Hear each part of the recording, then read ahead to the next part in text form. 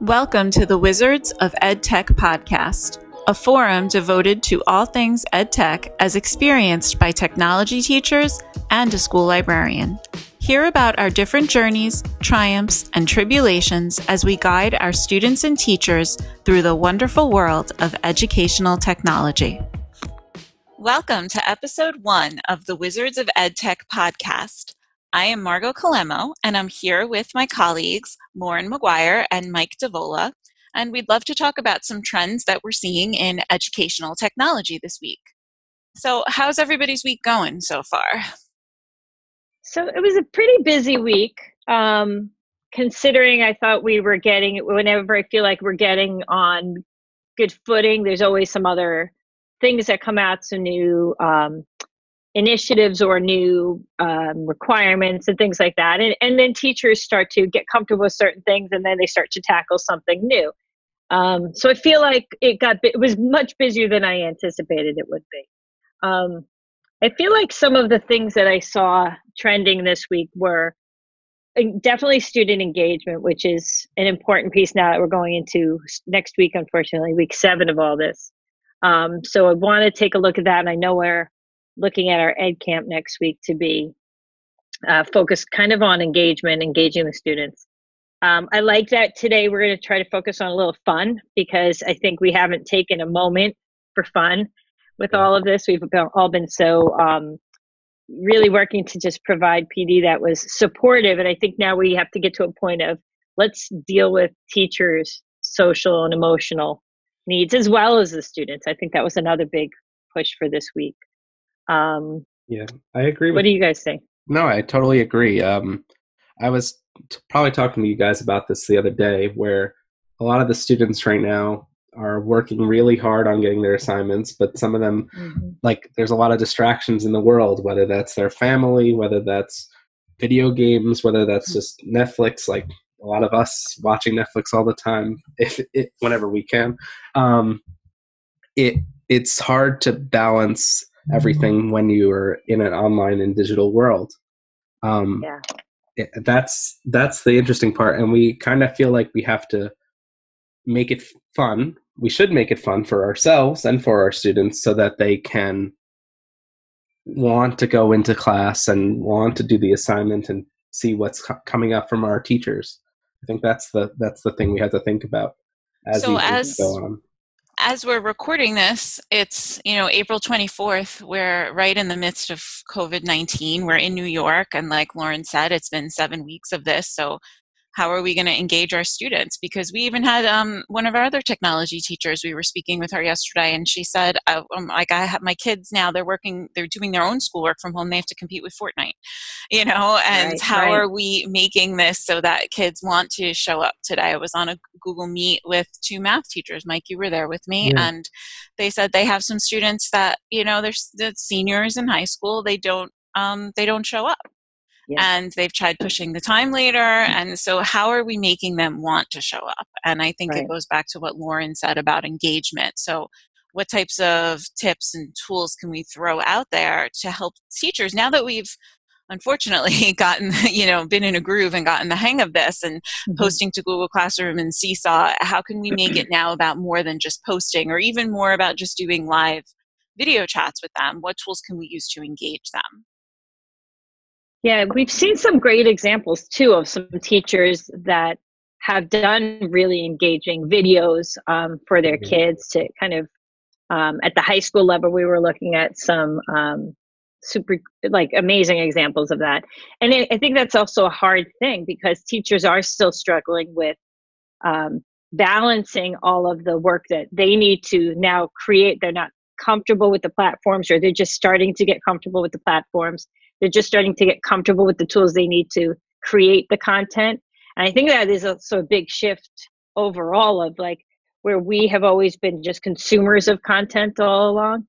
And as teachers, even we've been more consumers than creators. And now we're making that shift to they're doing content creation. And so I'm seeing that huge shift as well. But now starting to get comfortable with those tools of we've been doing a lot lately on Google Meet, on screencasting, the flip grids, things where they're creating some kind of content. And now I feel like we have to build that fluency with them on creating the content as well. So I think it's so many, like, as much as we start getting real comfortable with one thing, it's like then something else comes onto it. And I don't even think we thought about the fact that we were going to be creating content. We were just like, well, what do we do to keep them current and to kind of eliminate the slide of learning?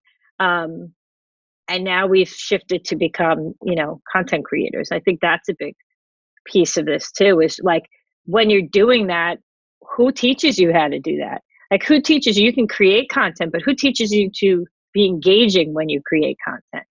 Yeah. Like we see for some people, it's kind of inherent that that's what they do. But it's not for everybody. We always go back to this idea of like being comfortable on camera, and it doesn't necessarily need to be on camera, but just that whole idea. Does that make sense? Totally. I think that's the thing that is the tough balance. It's between getting people comfortable with technology, and then we already have teachers that have great relationships with their students. Right. I think that's important to talk about too, is that they already have these relationships with their students where they feel connected. And how can we make that come out in an online worlds that we're in right now? So that's a great point. One of the, this is unrelated, but more of a techie thing, an app that I've suggested to a lot of the teachers that just got started, like don't know a lot about video making yet, is using Apple Clips if they have an iPhone, because it's just right there. It's just a simple app that you can download, and it has emojis, which are like the emojis that go on your face. So one of the teachers in 4th grade is reading the book The Wild Robot, and when she was reading the book, she wanted to put her face on there, but I also showed her that you can be a robot. So I made her turn her face into the robot. She figured that out on her own, and she read it in like a jungle background, because you could do that on certain iPhones, which is really cool. That's a great idea. Yeah. You touch on like two really good points there. Like two things that I'm thinking of. Like first, I'm super excited as a librarian that so many publishers have eased their restrictions in their, sharing of material. It is pretty intricate from as you move to different publishing companies, and School Library Journal did a whole piece on this about what the requirements are. You can't just live stream something on YouTube, but really behind the Teach Act and putting a book out there like that in a creative, fun way to engage students is allowed if it's behind a password, a strong password, and having just making sure that you have the permission from the publisher and stating that. But then beyond that too, it doesn't have to be perfect either. Like I was on a call last night, a Google Meet, and my son he's 4, came running into the room. If that happens with your kids, like it's almost like that's great. They want to see that aspect of your life. I think we have a lot of teachers that are such great teachers, and they know what they're doing in the classroom. And now we threw them into this scenario, and they're so worried that everything has to be 100% perfect, and it doesn't. I think a little bit of that chaos is a great thing. I couldn't agree more. And I think just them getting to see you, and Mike, going back to what you were talking about with having that personal relationship, we do have that. We're lucky here in this district that we have so many people who have just cultivated these great relationships with their students. So having that idea of letting them see the more personal level, I think we've always just been so private about it. And I always used to laugh if I would see kids out in town, and you'd be at the market and you'd see them, and had this like shocked look on your face, like, wait, you go shopping? You're a real they had no, like you're a human too, and you do the same things we do. Or sometimes I would attend their soccer games or something like that, and they'd be so amazed and love that idea that I was just like their parents, or I was just, shopping in the store, or they saw me here, they saw me there. So I think you're right, Margot, just that actually helps to bridge that, what Mike was saying, that relationship that we have with them in the classroom. It kind of helps to bring it. If they see your family pictures, if your kid's running onto the screen, if my dog's barking like all the time, they love that. It gives it just the more personal touch. So I agree. I think that's all such an important thing. Something I had, and I think the thing that with so many of the teachers right now is some of them have really felt comfortable embracing some of this technology, or they were kind of, everybody started at a different starting point also. And some people kind of ran in one direction with it. And others are just kind of struggling with making that transition of how do I do all these great things I did in my classroom. And I think that's really what's stressing so many people out, is wrapping their brain around how to transition still, and how to really carve out that time of the day with everything else going on in your household while you're trying to work. And I think it's important for us. It's been important for us as the tech team, because we were really working 24 hours a day at some points in the beginning. There was to kind of set that structure of, and making that, communicating that idea of, this is when I'm available, and this is when I have to not be available. And, I think as teachers, we want to be available for our students all the time. We want to be available for the parents all the time. And I think it becomes important to kind of set parameters of, all right, you should expect an email back by such and such time, or after this time of day, I won't be checking my email again, or, expecting a response sometime tomorrow. Or really, I think just starting to be okay with that, none of this is kind of life or death stuff, right? And communicating that to our parents and our students of, this is not tragic if we can't submit the assignment. It's okay. Let's move on. We'll look at it tomorrow. And I think that's an important communication piece that I think teachers have to have with the families and the students. And we also have to, in our own brains, kind of frame out, because that's what I really keep hearing from teachers, how overwhelmed they are with the whole juggling act. Yeah. And I mean, and students and parents too, because almost everybody is Yeah. working from home right now. So the parents are juggling, the students are juggling. And it was really great that Judith, she's another member of our tech team that's not here today, that she shared. I love that she shared that Google form to be able to do like a mental health check-in with your students, and even have a conversation about it, to say like, hey, I'm your teacher.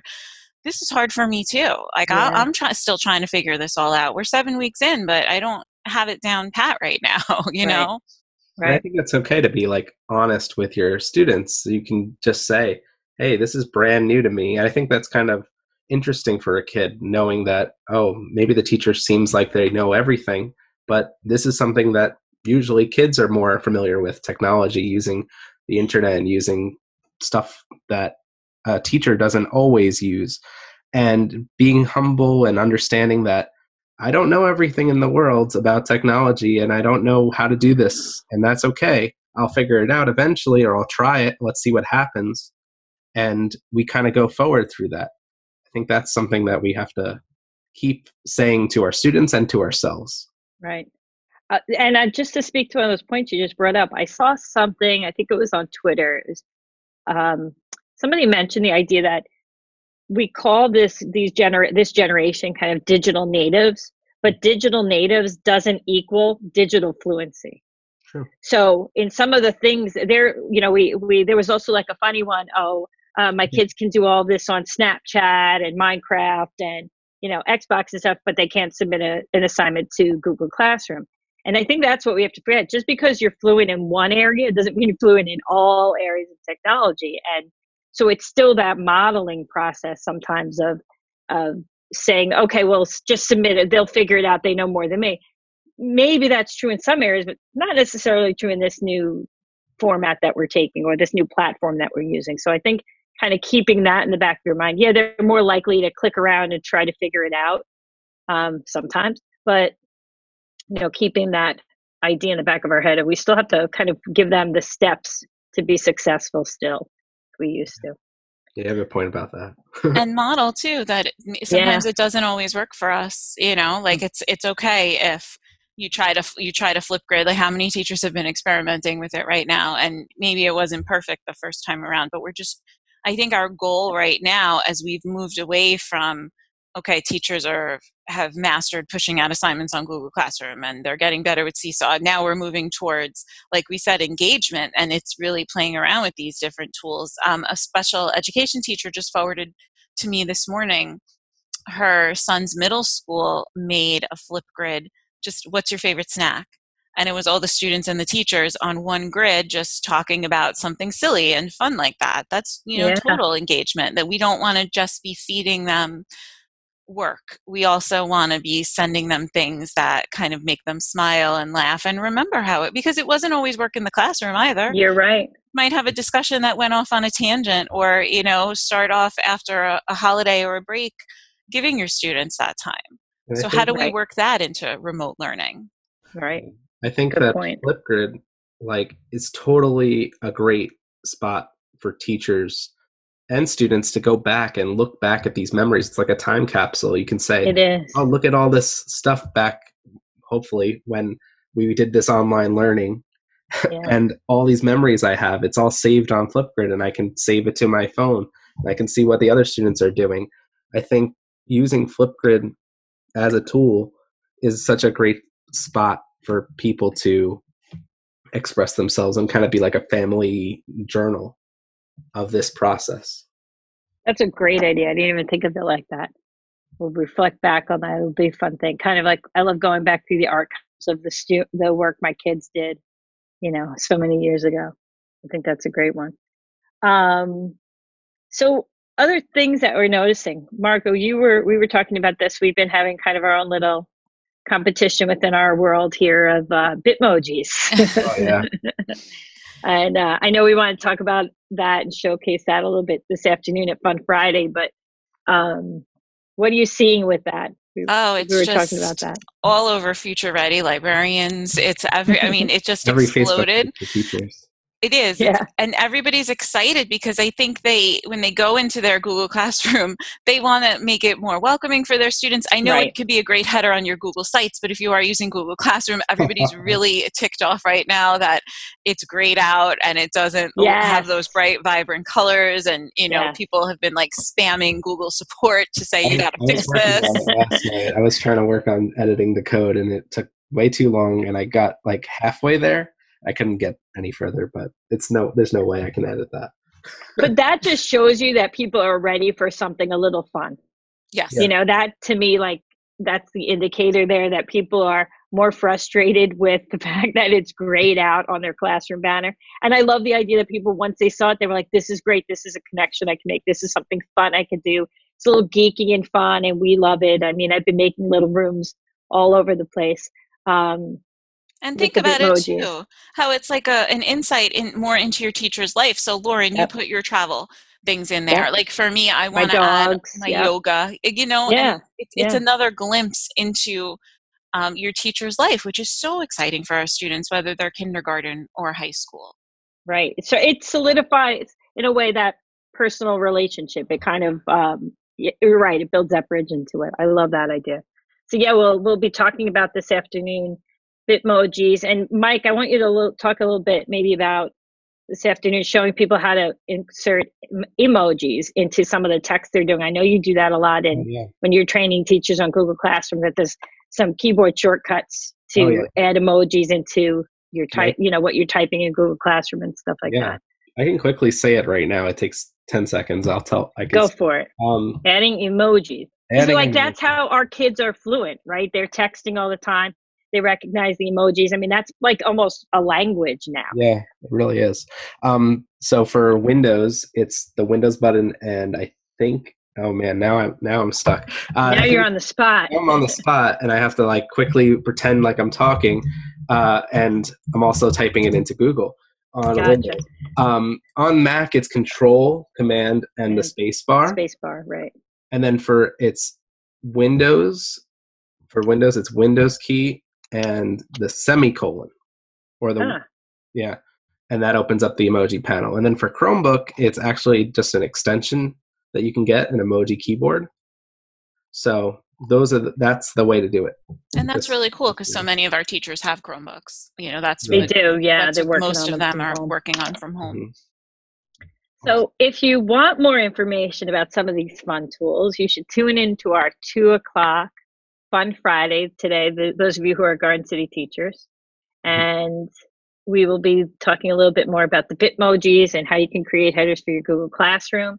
Mike will show a little bit maybe about the emoji thing. Maybe you can just share that out today. We'll share with you some other fun tips we have for engaging students and jazzing up your Google Classrooms and seesaws a little bit. And I also want to remind you that we have Ed Camp next Wednesday, the 29th. We're looking for people to share some of the amazing things that you're doing. And we know they're amazing. We've been in your classroom. We've seen what you're doing. We're asking for you to just share that out. It doesn't have to be formal. Take a look at this morning's email for some details. We have a lot of openings available. And we would love for you to just share with your colleagues, because we really feel like, you learn best from somebody who's doing it.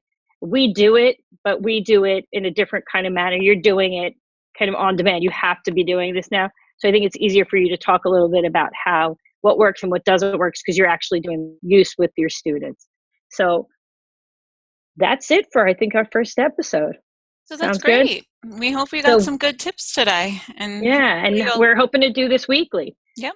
Tune in the future. We'll do some app smackdowns. We'll talk about some, what's trending, what we really like, what we're seeing, problems, tips, tools, tactics. We're here for you. Sounds good. Thanks, everybody, for tuning in. Thank you. See you next week. Bye. Bye.